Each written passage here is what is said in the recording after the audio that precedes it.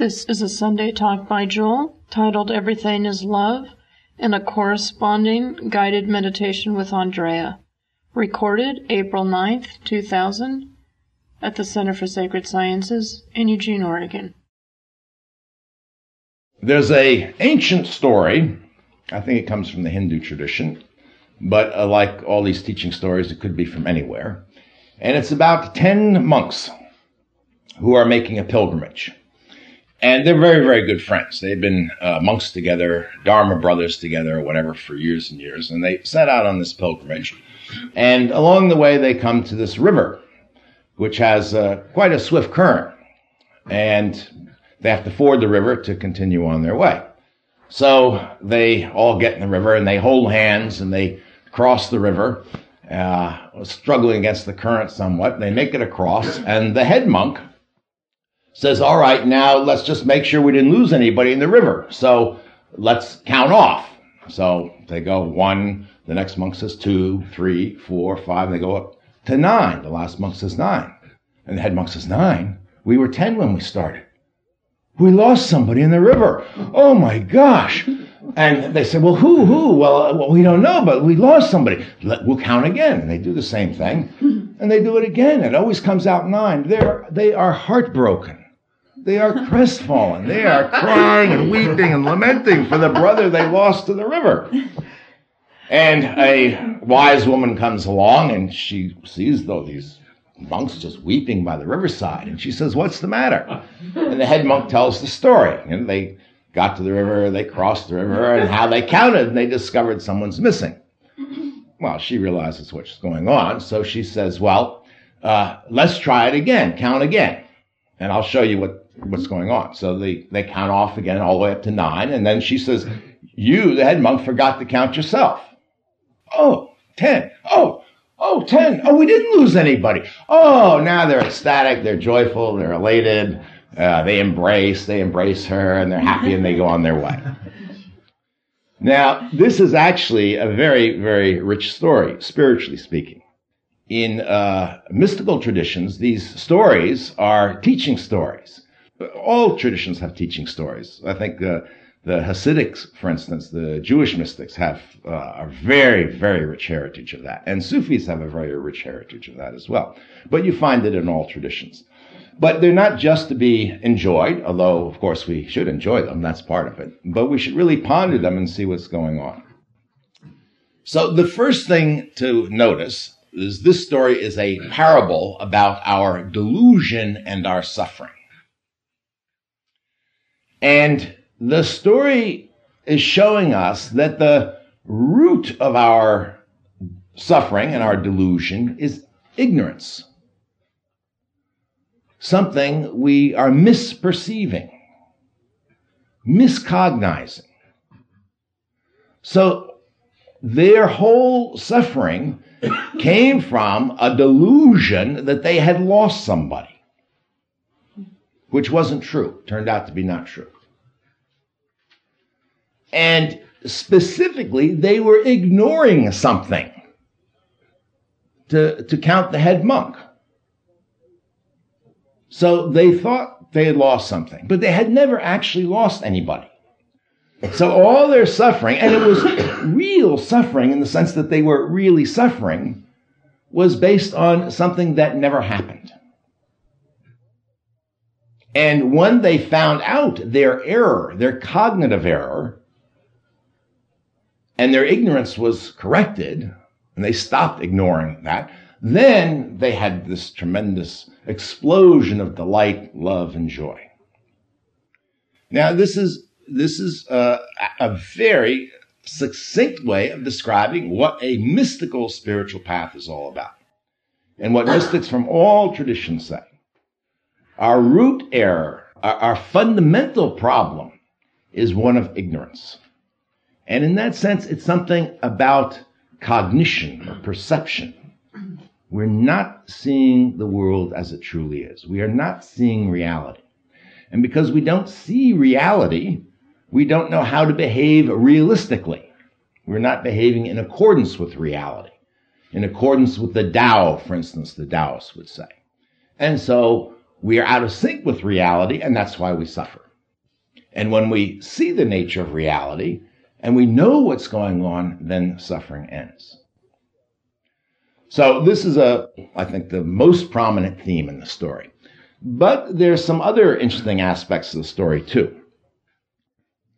Notice that all the monks' suffering when they thought they'd lost somebody was rooted in love.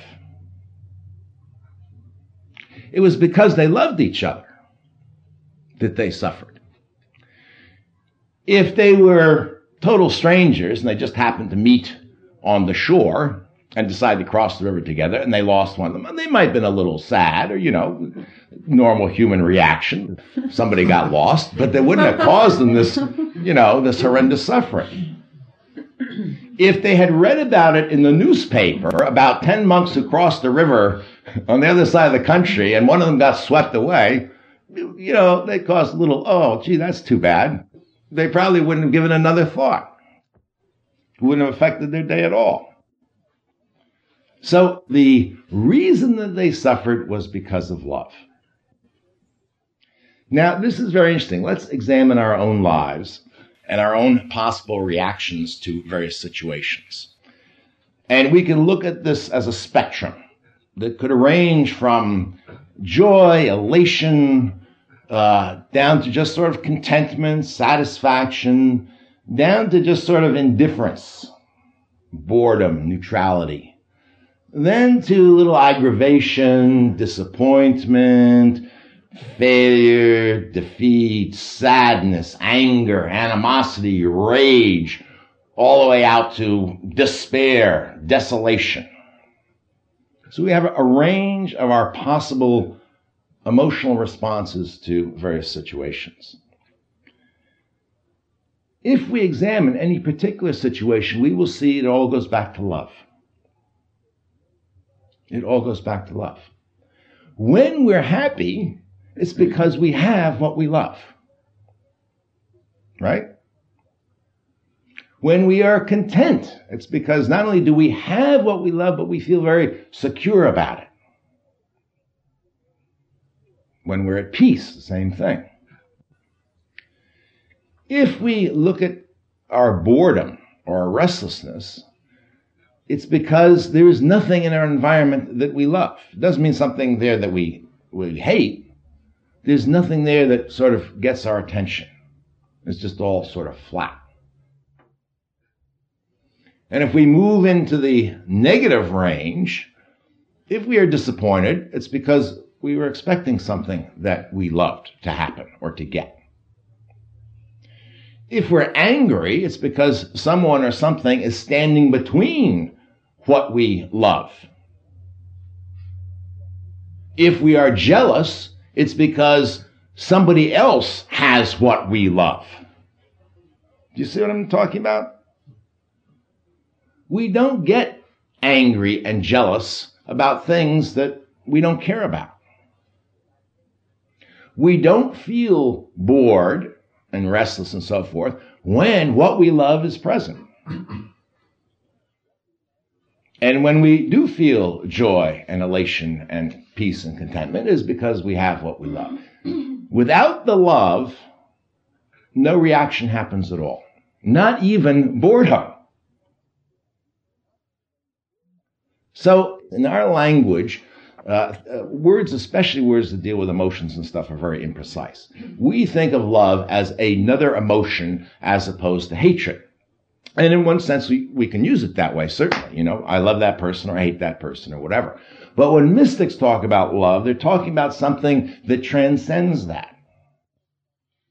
They're really talking about something in us, and we may not even recognize it as love. It may be a longing or a yearning. It's what is in us that we fundamentally want that will make us happy. Often we, in our lives, think something is going to make us happy, and then we're disappointed, not because we don't get it, but because we do get it. And it turns out not to make us happy. You might really want a person that you're in love with. And you might go through all sorts of heartache and during the courtship and breaking up and this and that. And finally you get the person, and 10 years later, you don't want them anymore. And we are constantly in our lives, very often getting things, and they make us happy at first, but it wears off a little bit. Whether it's a person or a possession, an object, we get used to it. The mind then is looking for something else. We don't really find ultimately what it is that we love. But maybe we should turn that around and say maybe what we love, what we really want, what we in our deepest heart's desire is not something. Maybe it is the love. Maybe the things that we love just in one way or another reflect that back to us. And the things that we don't love or don't care about, it's not anything to do with a thing. It's just something about our perception. We don't see the love in there. And the things that we hate and want to get rid of and so forth, it's not only we don't see the love in there, it's reversed. We see them as threatening in some way. But what mystics say is everything is a manifestation of love. That's what this cosmos is about. My favorite way of putting it comes from the Sufi tradition. God, Allah, says to Muhammad, when Muhammad says, "What shall I tell people why you made this whole cosmos?" Allah responds, "I longed to be known." And the word in Arabic apparently you can translate as love. I loved to be known. I wanted to be known. And so the Sufis say all this is a divine self-disclosure. All of it. Not just the things that we like and then say, well, I love beautiful sunsets, but I'm not crazy about mosquitoes. But a mosquito is just as much of a divine self-disclosure as the sunset. The Christian mystics talk about this world is a gift of the Father to the Son. And it comes out of this overwhelming, overflowing love that can't contain itself. So you have this image of an unstoppable river of love. Just keeps pouring out, pouring out, pouring out, endlessly. The Hindu tradition talks about everything comes from bliss. Brahman, the ultimate reality is bliss. And everything comes from bliss and everything returns to bliss. It's all a divine play, a leela, as they call it. That's also a beautiful image, too. It has the idea of an artist, or let's say a dancer who loves to dance. They can't help themselves. They're not dancing to get something. It's the dance itself that they love. I once saw a candid camera show. Anybody remember that? So I'm aging myself here. And it was one of the most delightful of their episodes because all they did was put a camera in a waiting room at a pediatrician's office or something. And they put on some music. And they had these little kids, 4, 5, 6 years old. And the adults left. And these kids would nobody was around. They just spontaneously got up and started dancing. Just one after another. That was it. There was no, big payoff or joke. It was just really delightful. But it shows you something. That's why they're dancing. They're dancing for the love of the dancing, not trying to get something. In the Tibetan Buddhist tradition, the ultimate reality has 3 aspects. Emptiness, which is what we don't see about things. That indicates our misperception. We think things are solid and real, and they appear, but there's no substance behind them other than the ultimate reality. Clarity relates to our awareness, consciousness, and compassion. And it's very interesting because they say compassion is the manifestive power of this ultimate reality, this primordial awareness. It manifests out of compassion. And they're looking at it from the point of view of us who are suffering. So the whole world is, in their terms, a mandala of compassion arising. Every moment the world is arising to say, look, Look, wake up. Everything that's arising, a flower, a stone, a mosquito, when a mosquito bites you, it's really saying, wake up. We don't see that. So one of the things that we can do on a spiritual path is to stop turning away or running away or trying to escape from suffering. Because suffering is rooted in love. If we run away from suffering, we are running away from love. If when we're bored and restless, we go out trying to find something else, we are running away from love. And when something does appear in the environment that reflects that love back to us, we are missing the fact of what it is that's valuable here. It's the love that's valuable, not the object. Or let me put it this way, the object is only valuable because it is an expression of love. In itself, it is nothing. Apart from the divine, it is nothing. Literally, it is no thing. When we misunderstand that, then we seize on that particular object, and because the divine play goes on, the divine dance goes on continually, it's going to disappear. We don't see that everything else is just as much a manifestation of love, and so our happiness turns into suffering. So instead of seizing on the things that we do love and trying to push away the things that we don't, if we could learn to be still with them for a while, if we could learn to have our minds be still for a while, just to be able to sit and see what is really going on here. That's our fundamental problem. We're not seeing what is really going on here. We're so busy running away from the suffering and trying to grab the things that we want that we miss it. And so all mystical traditions all begin with some form, some way of trying to quiet this mind, calm the mind, get the mind to stay single-pointedly focused on something long enough for this constant restlessness and stuff to subside a little bit.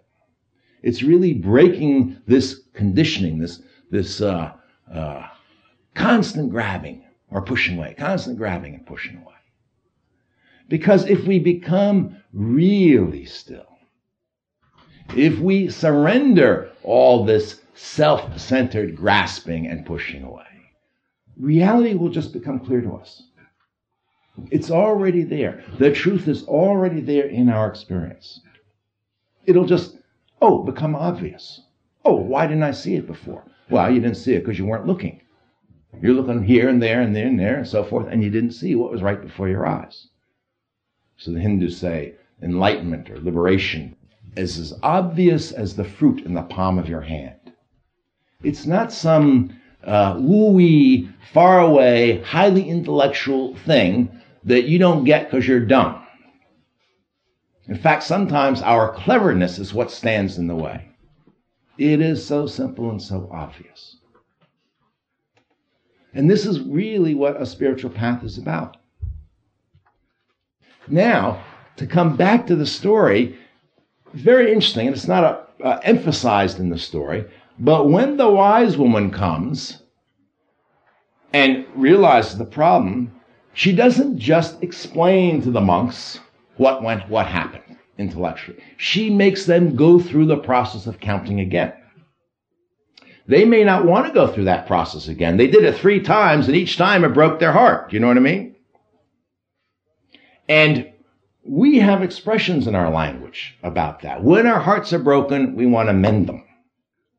We say things like, time heals all wounds when somebody's got a broken heart. The idea is happiness will be when that wound heals up. When wounds heal up, they leave scar tissue. And they'll break again. We may actually harden our hearts, and a lot of people do that progressively through life. Boy, that hurts so much, never again. When I was in the film business, there was an expression. It's not just exclusively to the film business, but it's no more Mr. Nice Guy. So when you try to do something nice for somebody and they, stab you in the back. Well, no more Mr. Nice Guy. I had a friend who used to say that all the time. He was so good-hearted, he was always getting stabbed in the back. He couldn't help it. So, no more Mr. Nice Guy. But, of course, the next time he would do something nice. Sometimes with love, in terms of human relationships, we get hurt so badly. We won't allow ourselves to connect with other people. We won't allow that love to happen. The mystics go the other way. And that's what this open heart means. Particularly in the Christian tradition, it's very interesting the kinds of symbols they use. Julian of Norwich prays for a wound in the heart. Here we're all running around trying to heal our hearts. She's praying for a wound in her heart. Catherine of Genoa describes how a ray of God's love pierced her heart. And that was a turning point on her path. And she was never without that love again. In the Hindu tradition, they talk about untying the knots of the heart. The whole idea is we're knotted up. We won't allow ourselves to feel because we've been hurt. It's not because we're bad. It's because we've been hurt. But our reaction, our reactivity is always then pushing us away farther and farther and farther from what we really want, which is the love. So if we have the courage to go back, not in time, because we always have this opportunity arising, but instead of closing up, instead of retreating, to enter into it. Like these monks are willing to do again. Well, let's count again. Oh, and they went through the experience right there again. You could say they opened their hearts enough to be able to bear to go through this awful experience where they're convinced at the end they're going to find out that they actually lost somebody they loved. And they find out something else on the contrary. So this part of the story is very, very important. And it speaks to the emotional distortion that our delusion causes. It does begin with a cognitive error. But if we only have an intellectual understanding, it won't do us any bit of good. The mind will say, oh, yes, I understand. And the heart will still be closed and we will still suffer. If she had explained this to them just as an intellectual theory, the mind might say, well, that's possible, but they would have still felt that they missed somebody. Do you see what I'm talking about? This is why a mystical path and mystical transformation is really about a revolution of our whole being, not just what's going on in our heads. It has to have intelligence in it. If you just go through lots of emotional experience without any awareness, without any inquiry, without trying to see what is going on, not forming theories like psychological theories about what's going on, but direct experience, direct awareness, then you'll just go through a lot of emotional turmoil. But when you bring that intelligence, that wisdom, together with that willingness to open the heart, to surrender, to feel and to experience, that's really powerful. That is really powerful. That's how you cut to the heart of the things, as we say. You cut to the heart of truth. So one of the things that we want to do in a meditation practice, we want to calm our minds and we want to get them to settle on one thing. This is the beginning of all meditation. It isn't easy to do. It takes time and discipline for most people. But then sometimes people mistake that for closing everything out. I'm just going to focus on my mantra. I'm just going to focus on my breath. And sometimes in the very beginning, the instruction is ignore everything else because it's so difficult to do that. But then sometimes that brings about an artificial sense of peace. And we discover, oh, there is actually a little peace, a little joy inside. We really like that. We get attached to that. And then we don't want anything to interrupt our meditation, but particularly our thoughts and our feelings, particularly the disturbing ones. So whenever they come up, we push them away because we want to stay in this tight little spot of peace and contentment. That's the time we have to open up. That's the time we need courage. That's the time where we take all this into the meditation practice. So the peace and joy that we start to feel in the meditation, we don't cling to it. See, this is what we do all the time. Because that is a state that's going to evaporate. And if we're sitting there meditating and some troubling thought comes up, we start remembering how somebody did us wrong and then this and that, and we want to push that away. No. We don't push it away. Because all of this, any of this is going to show us something. If we leave it alone, it will reveal something. So let me close just with one of my analogies for this that some of you have heard before, but I think it's worth repeating. It's like the ocean, if you like the ocean. I love the ocean. To me, the ocean always has a beauty, whatever state it happens to be in. Sometimes the ocean is just raging, roaring, a storm is going on, the waves are crashing in, there's thunder and lightning. It's got this energy and power that is just awesome. You ever seen an ocean like that? It's kind of frightening, but the fear is you're experiencing, if you're, high up looking down at the ocean, if you're out in a boat on the ocean, you'll get upset because you'll be worried about yourself. But if you are just be in the presence of it without worrying about yourself, you experience that energy, which we might call fear, but you don't experience it as fear in a negative sense. You experience its power and awe and majesty. And then at other times, the ocean can be very calm and gentle and beautiful. It's just soothing, just rolling along. When I was a child in the summer, we used to go to a house by the ocean within hearing distance. I can remember falling asleep, and that just the sounds of the ocean, the waves just rolling in, just rolling. It's like, being rocked in a cradle. Just beautiful, Sometimes the ocean can be very moody. It's just sort of overcast and dull, and it just undulates, and it's gray. But that has its own beauty too, Fascination. The ocean has all sorts of moods. At night, at day, at the sunset, sometimes very vivid and spectacular sunsets on the ocean, or dawn at the ocean. Sunset, sometimes not so spectacular. But you wouldn't want to get rid of any part of the ocean here. You wouldn't want it to be always sunset. You'd get bored with it after a while if it was always sunset. You really would. It's the whole of the ocean. And the whole of the ocean, if you like, is showing you all the possibilities for beauty. All the various forms in which beauty can be experienced. And that's really an analogy for our lives. That is what this cosmos is showing us. That is what our inner life is showing us. If we would just stop and look and have the courage to experience it.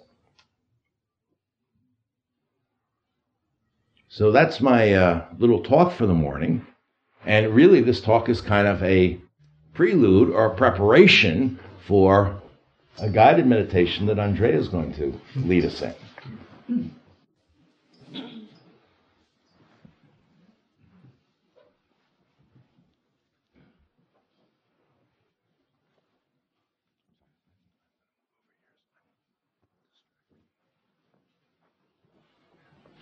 You could keep your eyes open or partially shut. Partially, did I say that? Partially open or shut. But if you do keep them closed, keep them very gently closed so that if there's any tension, that you can just release that. Actually, we'll feel that. I'll speak us through that. Okay. Just take a couple of deep breaths and infuse your attention with some energy so we don't sink back into oblivion here. And breathing out, just release any tension you might be experiencing in your body. If your face feels tight or your shoulders, just allow that tension to release with your out breath.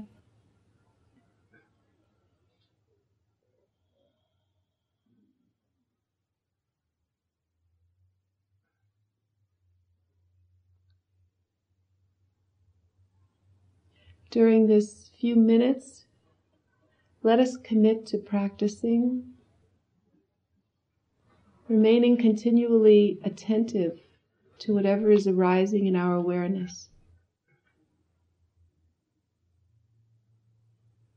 Let us commit to not push anything away, and to not grasp onto anything, but to simply allow the arising and dissolving of whatever seeks to be known.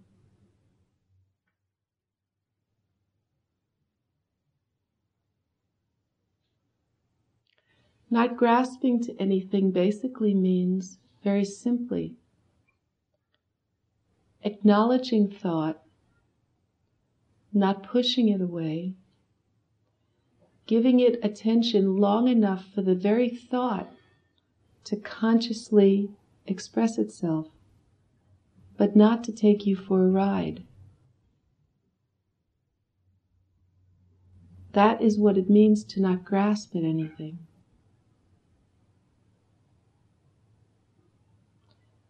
To not push anything away, we will simply open to whatever the sensation of discomfort that is beginning to express itself.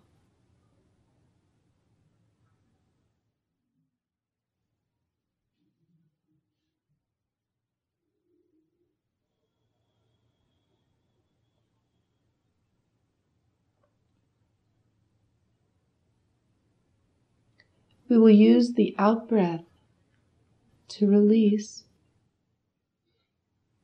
to breathe space into whatever the direct experience is. Not to change anything, but simply allow a presence of awareness in the space of it.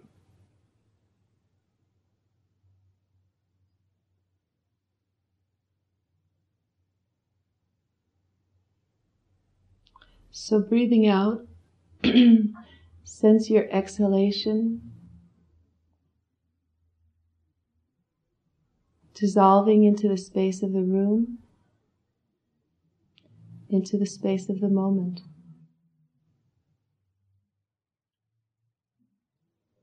And from that space arises the in-breath, and from that same space, any thought or sensation that might arise,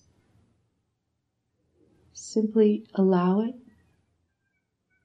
and continue with the breath. Allow your attention to continually abide as it changes and dissolves.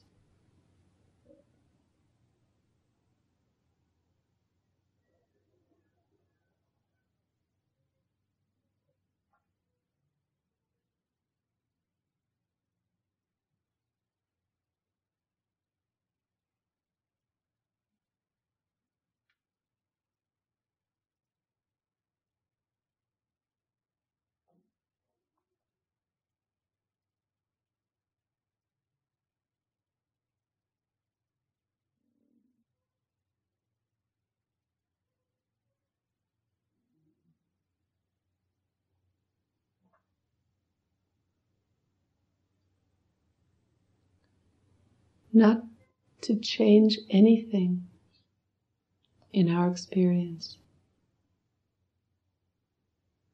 is the same as saying, maintain a continual presence of awareness that stops nowhere.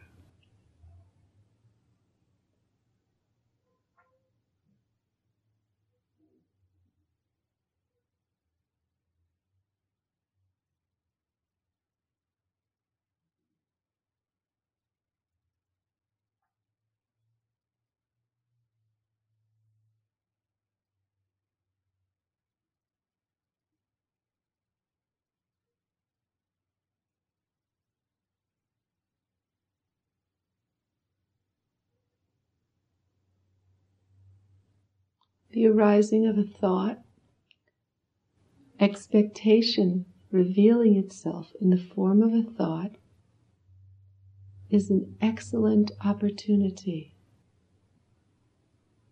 to become aware there.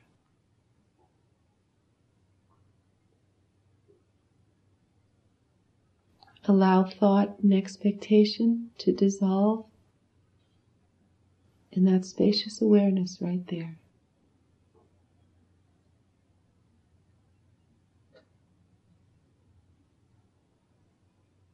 And continue in the flow of the presence of awareness.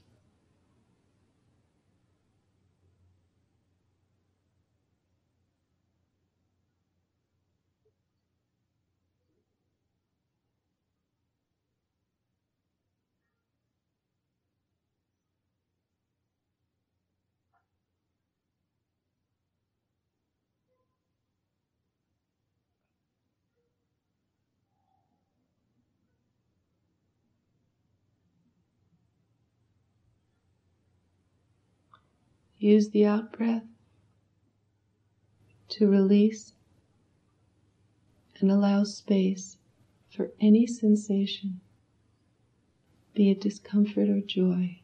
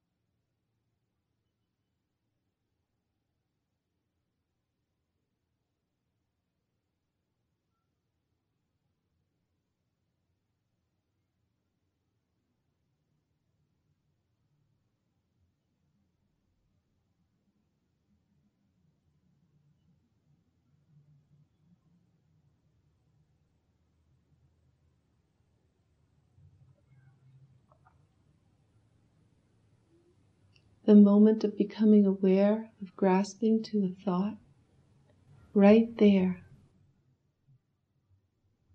simply allow it to melt in the flow of awareness.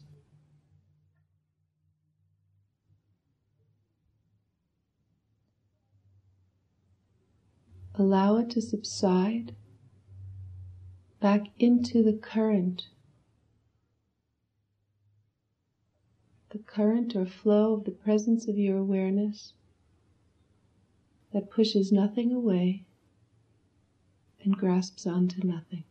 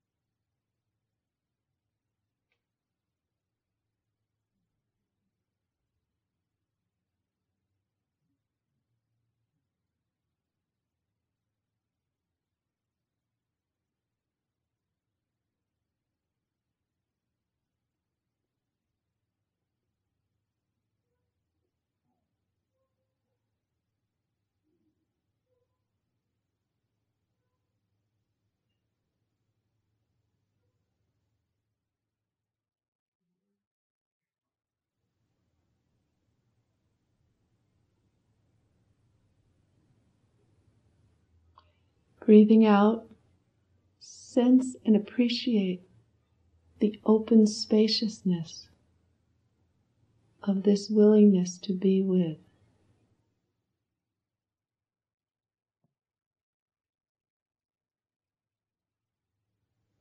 Sense the continuation from this willingness not to grasp.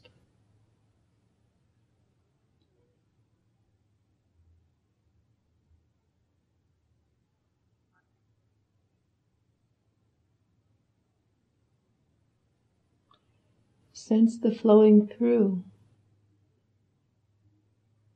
from this courage to not push away.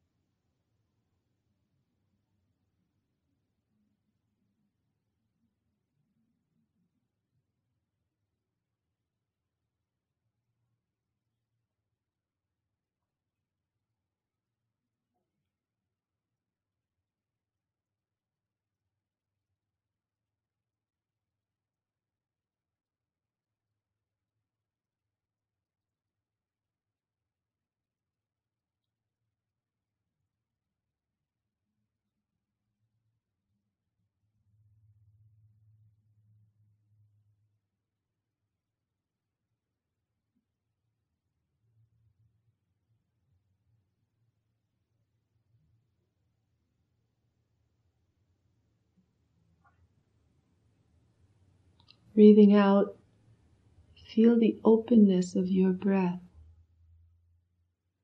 the vastness as it dissolves into the space of the room.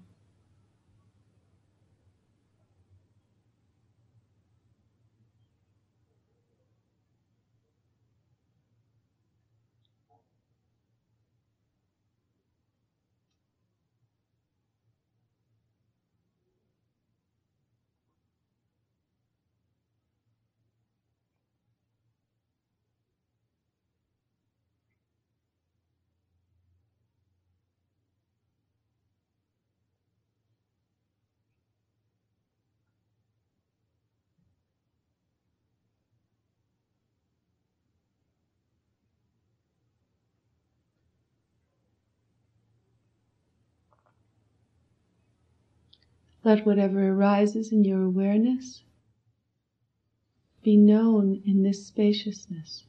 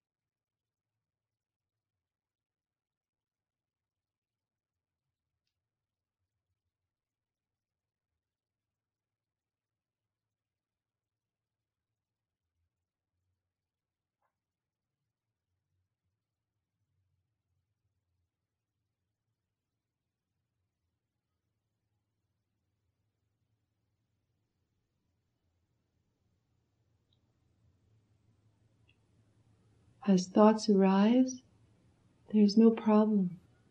They are immediately recognized, permeated with this spacious, open, flowing awareness.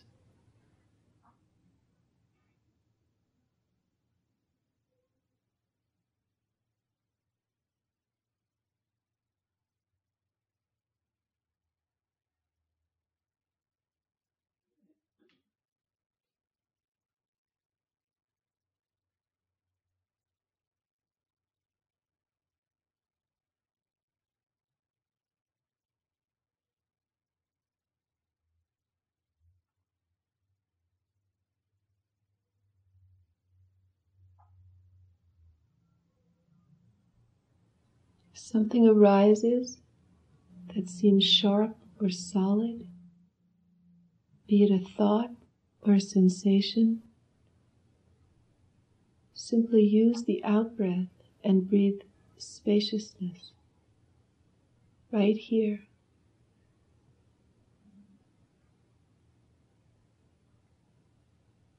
Change nothing, simply breathe.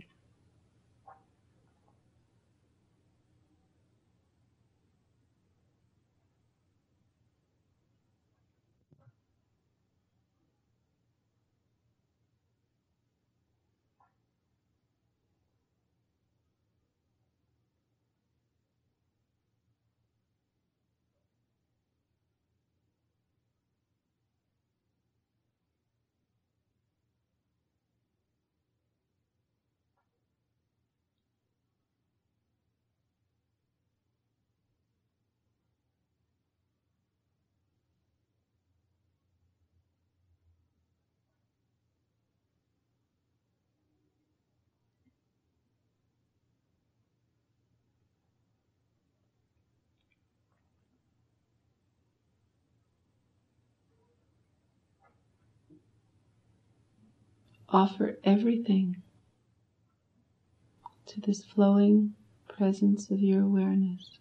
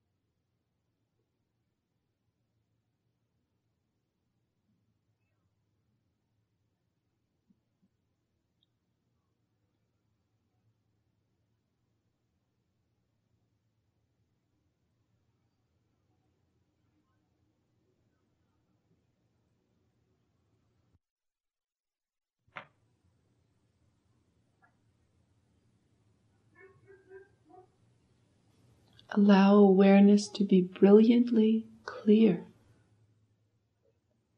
exquisitely present.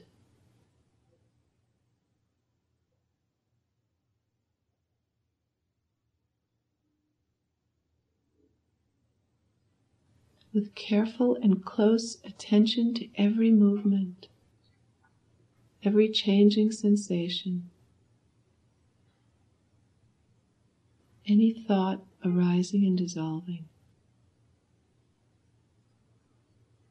Notice everything. Feel deeply.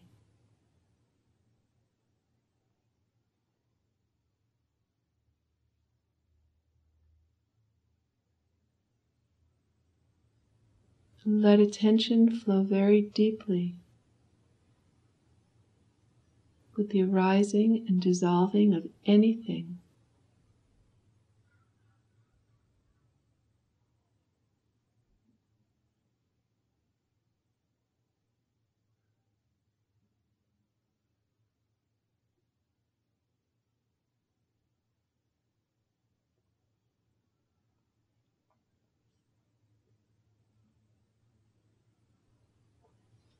Use your out-breath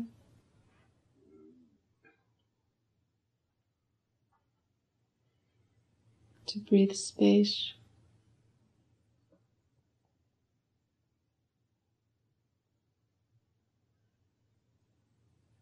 and release.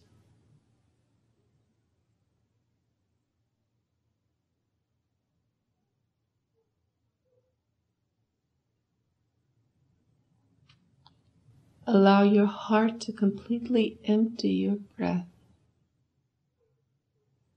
Completely surrender.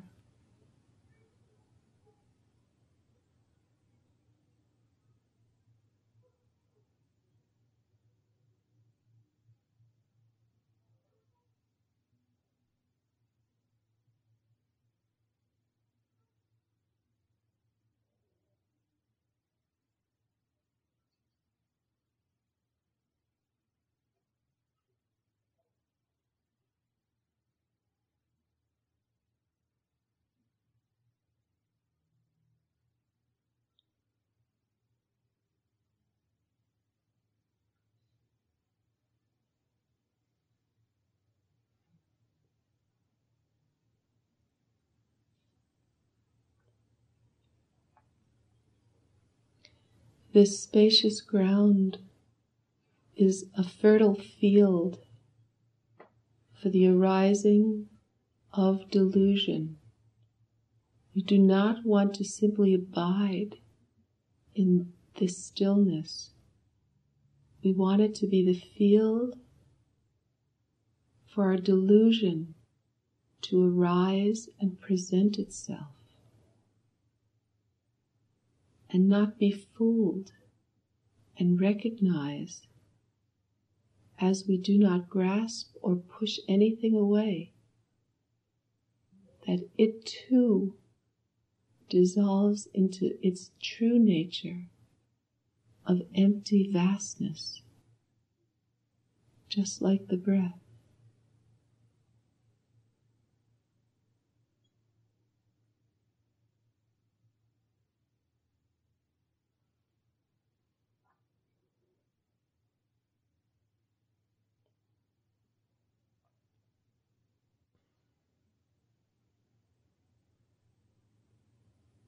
You do not have to create anything, simply remain open and willing,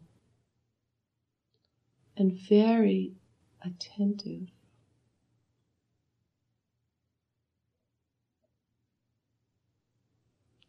Your heart will reveal all you need. You do not have to do anything.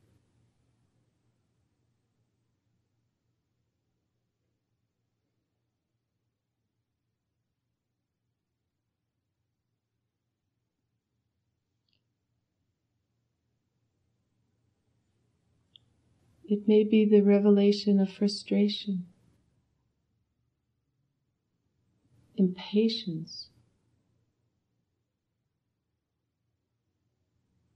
intolerance,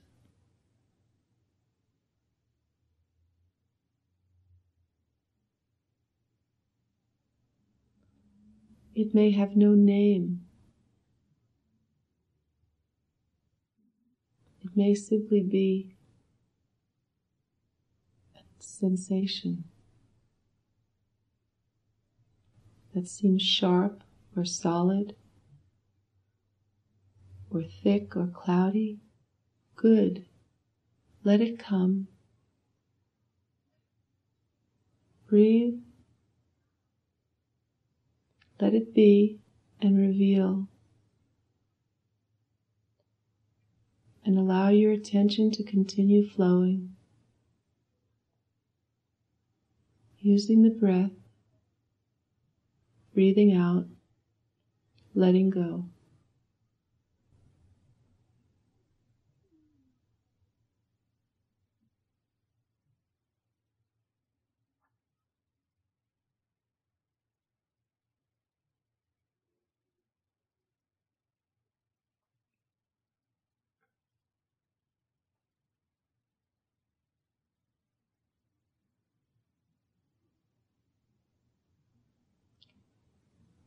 Also in this space, you can appreciate how a single thought that goes unnoticed for a few seconds creates an entire world of experience in this space of your mind.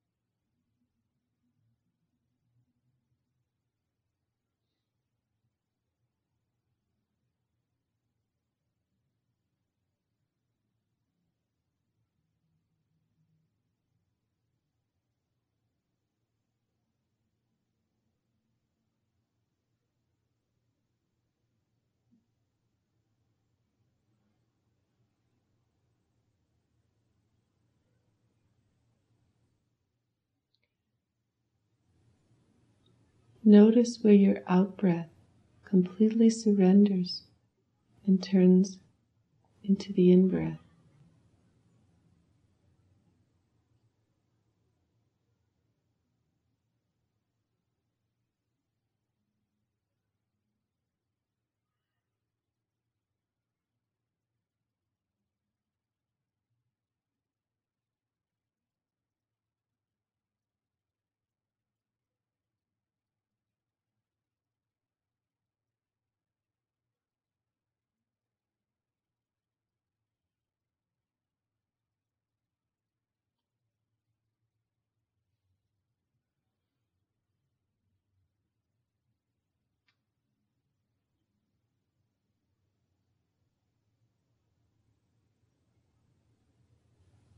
As we end the meditation,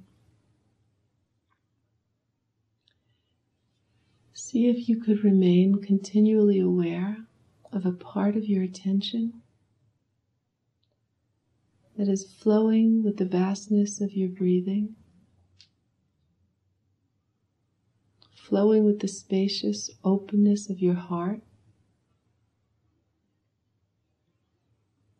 and allowing you to continue unobstructed in the course of the day. Unobstructed meaning you don't throw anything or any feeling out of your heart. You simply allow whatever's there to be there.